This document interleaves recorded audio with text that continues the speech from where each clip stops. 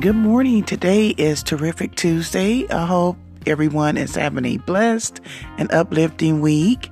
I just want to send out a lot of love to each and every one, and to say on this grief journey, the higher power is so amazing.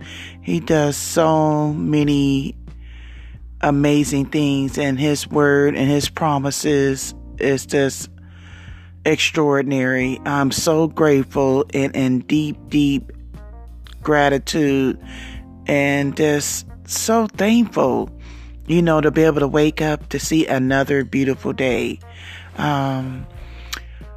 That's what my belief is. I know each and every one of us have different beliefs, and that's okay. But I know on my grief journey, the higher power has just been just amazing to me. I couldn't have made it or did it by myself. And so I have to continue to look up and just honor and just be so thankful, how far I have came along. And like I said, I still have a ways to go, but I just want to show kindness and, show caring and let people know that, I am here for them, even though I'm going through my own things through life. I still want to be able to pay it forward. I know my testimonies and my ups, my downs, can really help out someone else. I really do believe that. I feel it in my spirit, and I know I'm doing a good thing, and I know this is something that I was supposed to do, after I lost my one and only son. Yes, it's not a day that goes by that I'm not thinking about him or missing him. I miss each and every one of my loved ones that I have lost. But when I lost my child and how I lost him, that played a big part, and that really did affect me different than my other losses that I went through. I just pray and ask my higher power not to never let none of my children or my family members or friends or just anyone that I know to ever have to endure this pain.